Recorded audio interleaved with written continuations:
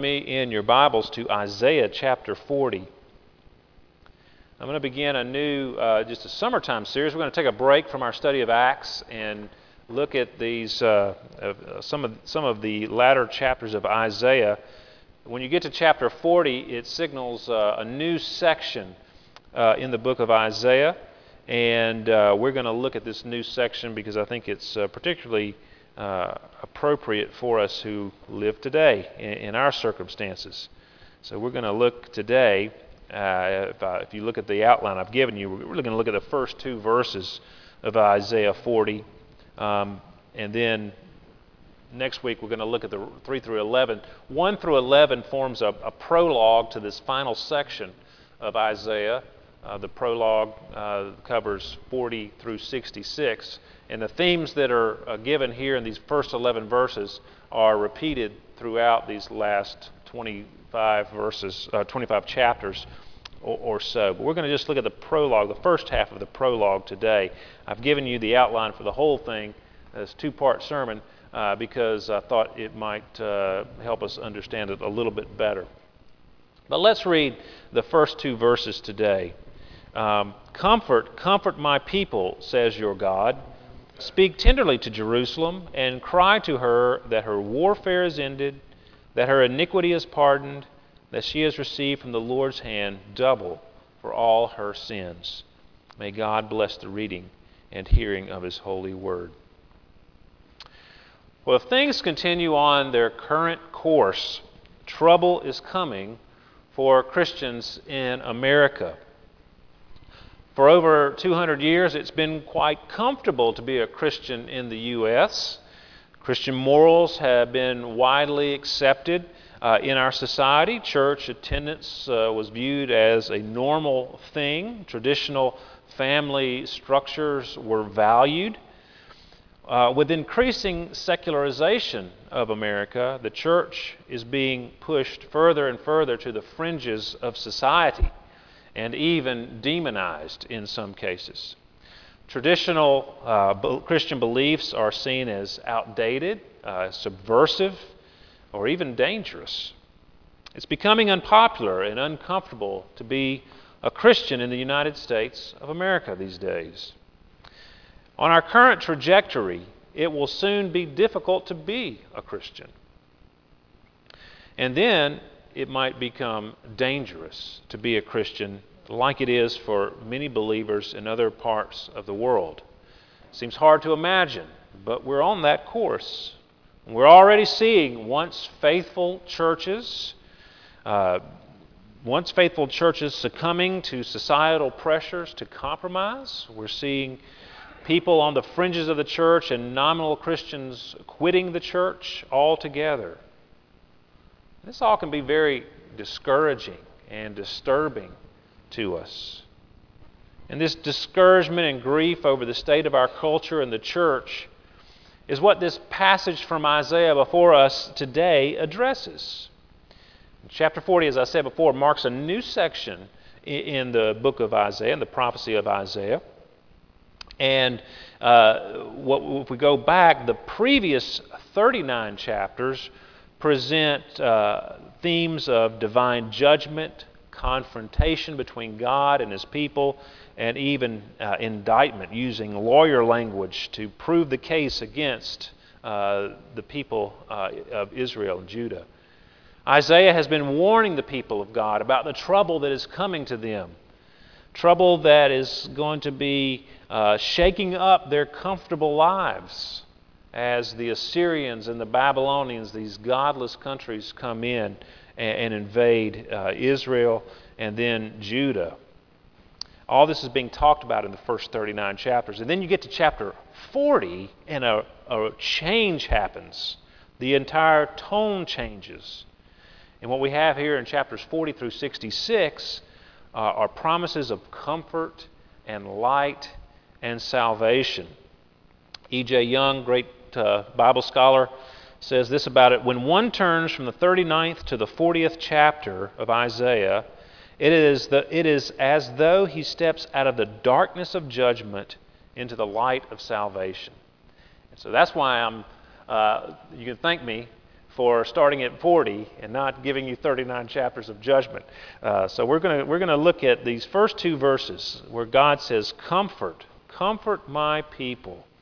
And what we have here is God telling Isaiah and his other prophets, his other messengers, to comfort or console his people, alleviate their grief and sorrow and disappointment.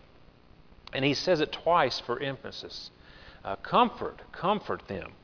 And speak tenderly to them, he says. Literally it says, speak to their heart. That's how we translate, that's what it literally says, and we translate it, speak tenderly to them. But he says, speak tenderly, even though he says speak tenderly to them, it's not in a whisper, it's in a cry. Cry aloud. A vigorous and passionate proclamation. Speak to their heart, but cry passionately to them. We see the love of God shining through, the love He has for His people, and how He wants His prophets to address the people. We see it more in what He provides for His people. The great love of God shining through. He wants them to be comforted in the midst of their trouble. And this brings us to the point I want to highlight today with its three subpoints. The comfort of the church. What comfort can we have in the midst of the troubles that we see all around us? I don't know what that is. Just use the pulpit mic. I think that'd probably be a good idea. The devil is in the microphone. All right. Three points that he mentions here. First, her warfare is ended, that her iniquity is pardoned, and that she has received from the Lord's hand double for all her sins. So first of all, the church's trouble is over. Her warfare is ended, it says there. The word warfare means military service. It's the word that you would use for military service. We have a lot of military folk here in the church, and you would understand that military service can be a hardship, can be difficult, especially in a time of war.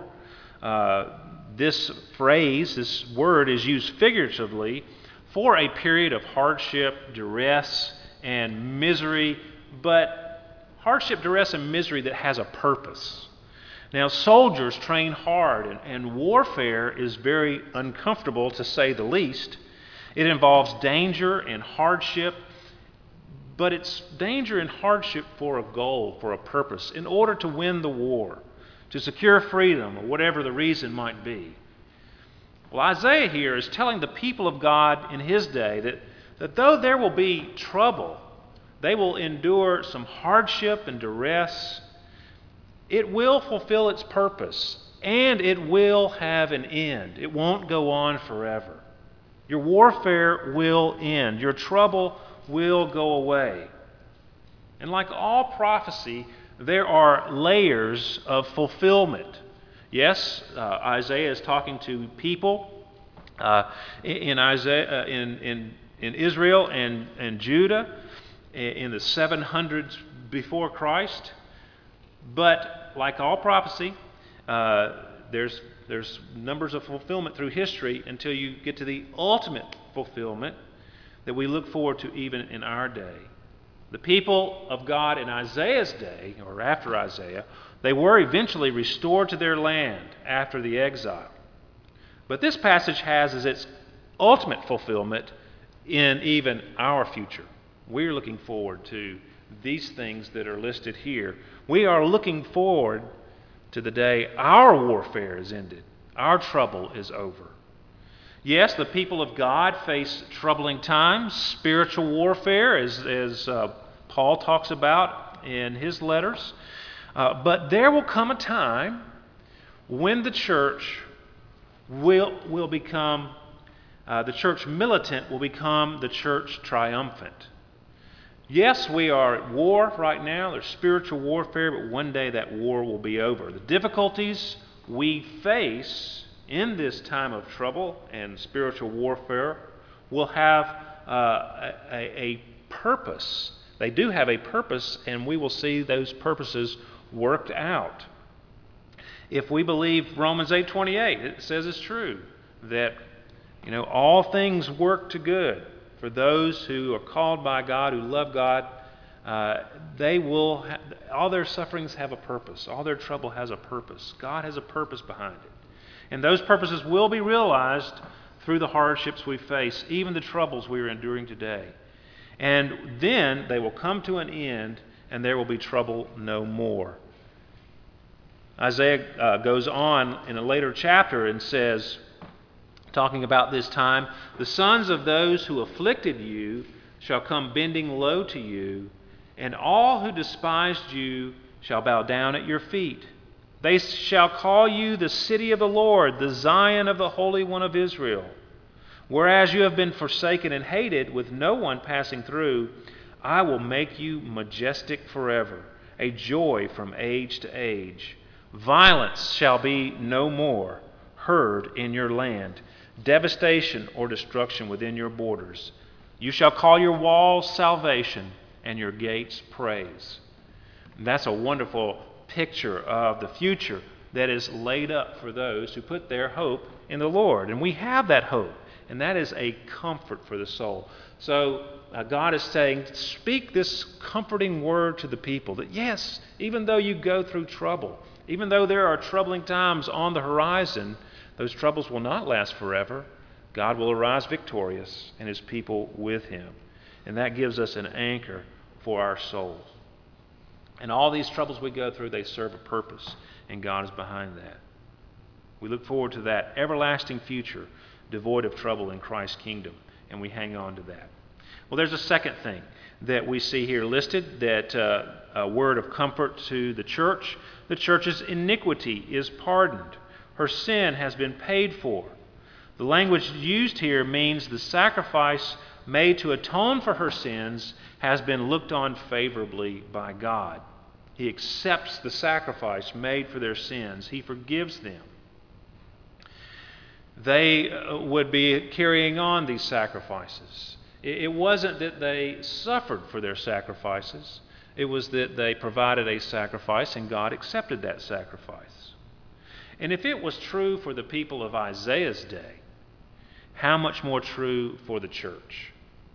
What a comfort it is that the Lord himself became the Lamb of God who takes away the sin of the world. You cannot atone for your sins by living a godly life, by trying to do better. Jesus did it for sinful people like you and me. He makes sure that our iniquity is pardoned. And that's comforting. Do you know the comfort of having your sins forgiven by Jesus? If so, stand in that comfort in the midst of all the trouble we face today.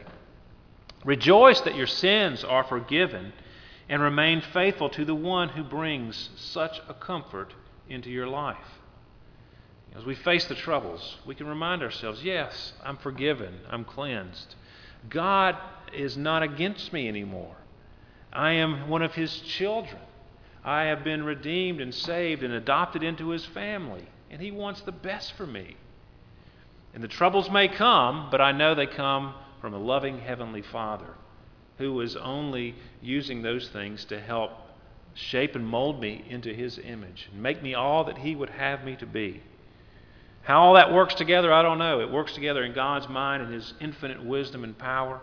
But that's what he's doing. And he's cleansed us and forgiven us. And that's a great comfort in a time of trouble. Now, the third thing that he says, that she has received from the Lord's hand double for all her sins. The church's sin is covered. Now, we might be interpret this as saying that the people of God have suffered for her own sins double.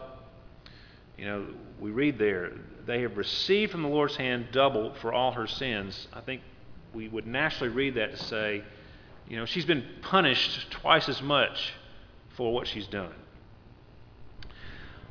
But we shouldn't really understand it that way for a couple of reasons. First of all, that would negate the previous phrase. We've just been told that her iniquities were pardoned, that she didn't sacrifice herself to cleanse herself from sin. She provided a sacrifice, or a sacrifice was provided that was acceptable by God in their place. And so to interpret it as that she has suffered for her sins doesn't fit with the previous phrase. And it would certainly not be comforting to receive double for your sins. I don't want to receive double for my sins. No one should want to receive anything for their sins, because sin is a very bad, dreadful thing before a holy God. And even the sins that we think are very small sins are an affront to God's holiness. And we wonder why, why God just can't sweep it under the rug. Why can't He just let it go? Because that wouldn't be right. He's a just God. He's a righteous God. And if He did so, He would cease to be righteous. So He provides a way for those sins to be pardoned through Christ and not swept under the rug. It required the death of the Son of God for those sins to be covered. So sin is a serious, serious thing. And because God is a holy God, every sin that we commit is against an infinite God and requires an infinite punishment. So we don't want to receive the punishment for our sins, because it would be an infinite punishment, a never-ending punishment. We should look at this phrase in a different light than what I've been saying. We should take this as saying that the people of God received double blessing for her sins that have been pardoned. And this is a legitimate way to interpret this. Instead of receiving the punishment due for her sins, a word of comfort would be that she has received from the Lord's hand double blessing for all her sins. She's received something good in the place of her sins. They do not receive what they deserve for sin. In the place of punishment, they receive pardon and blessing doubled. That's true for us as Christians. Christians do not receive what they deserve for sin. This is what Christ has done for us. He received the punishment in our place. And that, my friends, is a comforting thought. On the cross, when He cried out, my God, why have you forsaken me?" He was enduring the wrath of God for our sin. God was pouring out upon Him that cup that Jesus prayed about in the Garden of Gethsemane. He said, "Father, if it be your will, let this cup pass from me." The cup that He was going to drink, the cup of God's wrath. Not wrath for His sins, because He had none, but wrath for the sins of His people. He drank that. He drank that wrath and bore it in His soul. And that's why He cried out, my God, why have you forsaken me?" He had always known from eternity perfect fellowship with His Heavenly Father in the Trinity, Father, Son, Holy Spirit, together forever in a relationship of love within the Trinity. But here, at this one moment in history, the Father turned away from His Son, turned His love away, and poured out His wrath upon Him. Isaiah goes on to talk about it in chapter 53. "He was despised and rejected by men, a man of sorrows and acquainted with grief, and as one from whom men hide their faces. He was despised, and we esteemed Him not. Surely He has borne our griefs and carried our sorrows. Yet we esteemed Him stricken, smitten by God, and afflicted. But He was pierced for our transgressions. He was crushed for our iniquities. Upon Him was the chastisement that brought us peace, and with His wounds we are healed. All we like sheep have gone astray. We have turned every one to his own way, and the Lord has laid on Him the iniquity of us all." Putting your faith in Jesus means that God does not punish you for your sins as you deserve. That punishment was placed upon Jesus Christ. And as we go through trouble in our lives, we should never think that difficulty we face is because God is punishing us for our sins, as we are likely to believe and think. God has already dealt out the punishment for sin. Now, God may be disciplining us like a father should discipline his children. Trouble certainly may have a teaching purpose because God loves us so much and He wants to train us and teach us in the way of holiness. And He wants to make us into the image of Christ. He wants the best for us, so He disciplines us. But He doesn't punish us. He's already punished Christ in our place. What a comfort that even our trouble has a good purpose. And it is not punishment for sin because Jesus has already paid the price. Do you know the comfort of being one of God's people, His child? And are you experiencing that comfort in your life? If not, I encourage you to turn to Jesus today, as we read in Isaiah earlier. Seek the Lord while He may be found. Turn to Him. Turn from sin. Cry out to Him, and He will save you. Let's pray together. Heavenly Father, we thank You that You give us this wonderful word of comfort, that our trouble will be over. It will not last forever. And it does have a good purpose in Your plan and Your will. And we thank You that the church's iniquity is pardoned and our sins are covered. And that You, in return for our faithlessness, remain faithful. And You have provided a way for us to not only be forgiven for our sins, but to be blessed with every spiritual blessing in the heavenly places in Christ Jesus. Lord, as we turn our attention to the Lord's table, we pray that we would be again reminded as we take of the bread and the cup of what Christ has done for us, and that we would value it more than ever in our lives. And Lord, we pray for any here today who do not know You, who do not know that comfort of having their sins forgiven, of being Your child. Lord, we pray that they would even now say, Lord, I want to know that comfort. I want to turn to You and seek You and find You. Lord, would You please reveal Yourself to them, even in these moments. And may You wash and cleanse them and pardon their sin. Lord, we pray all this in Jesus' name. Amen.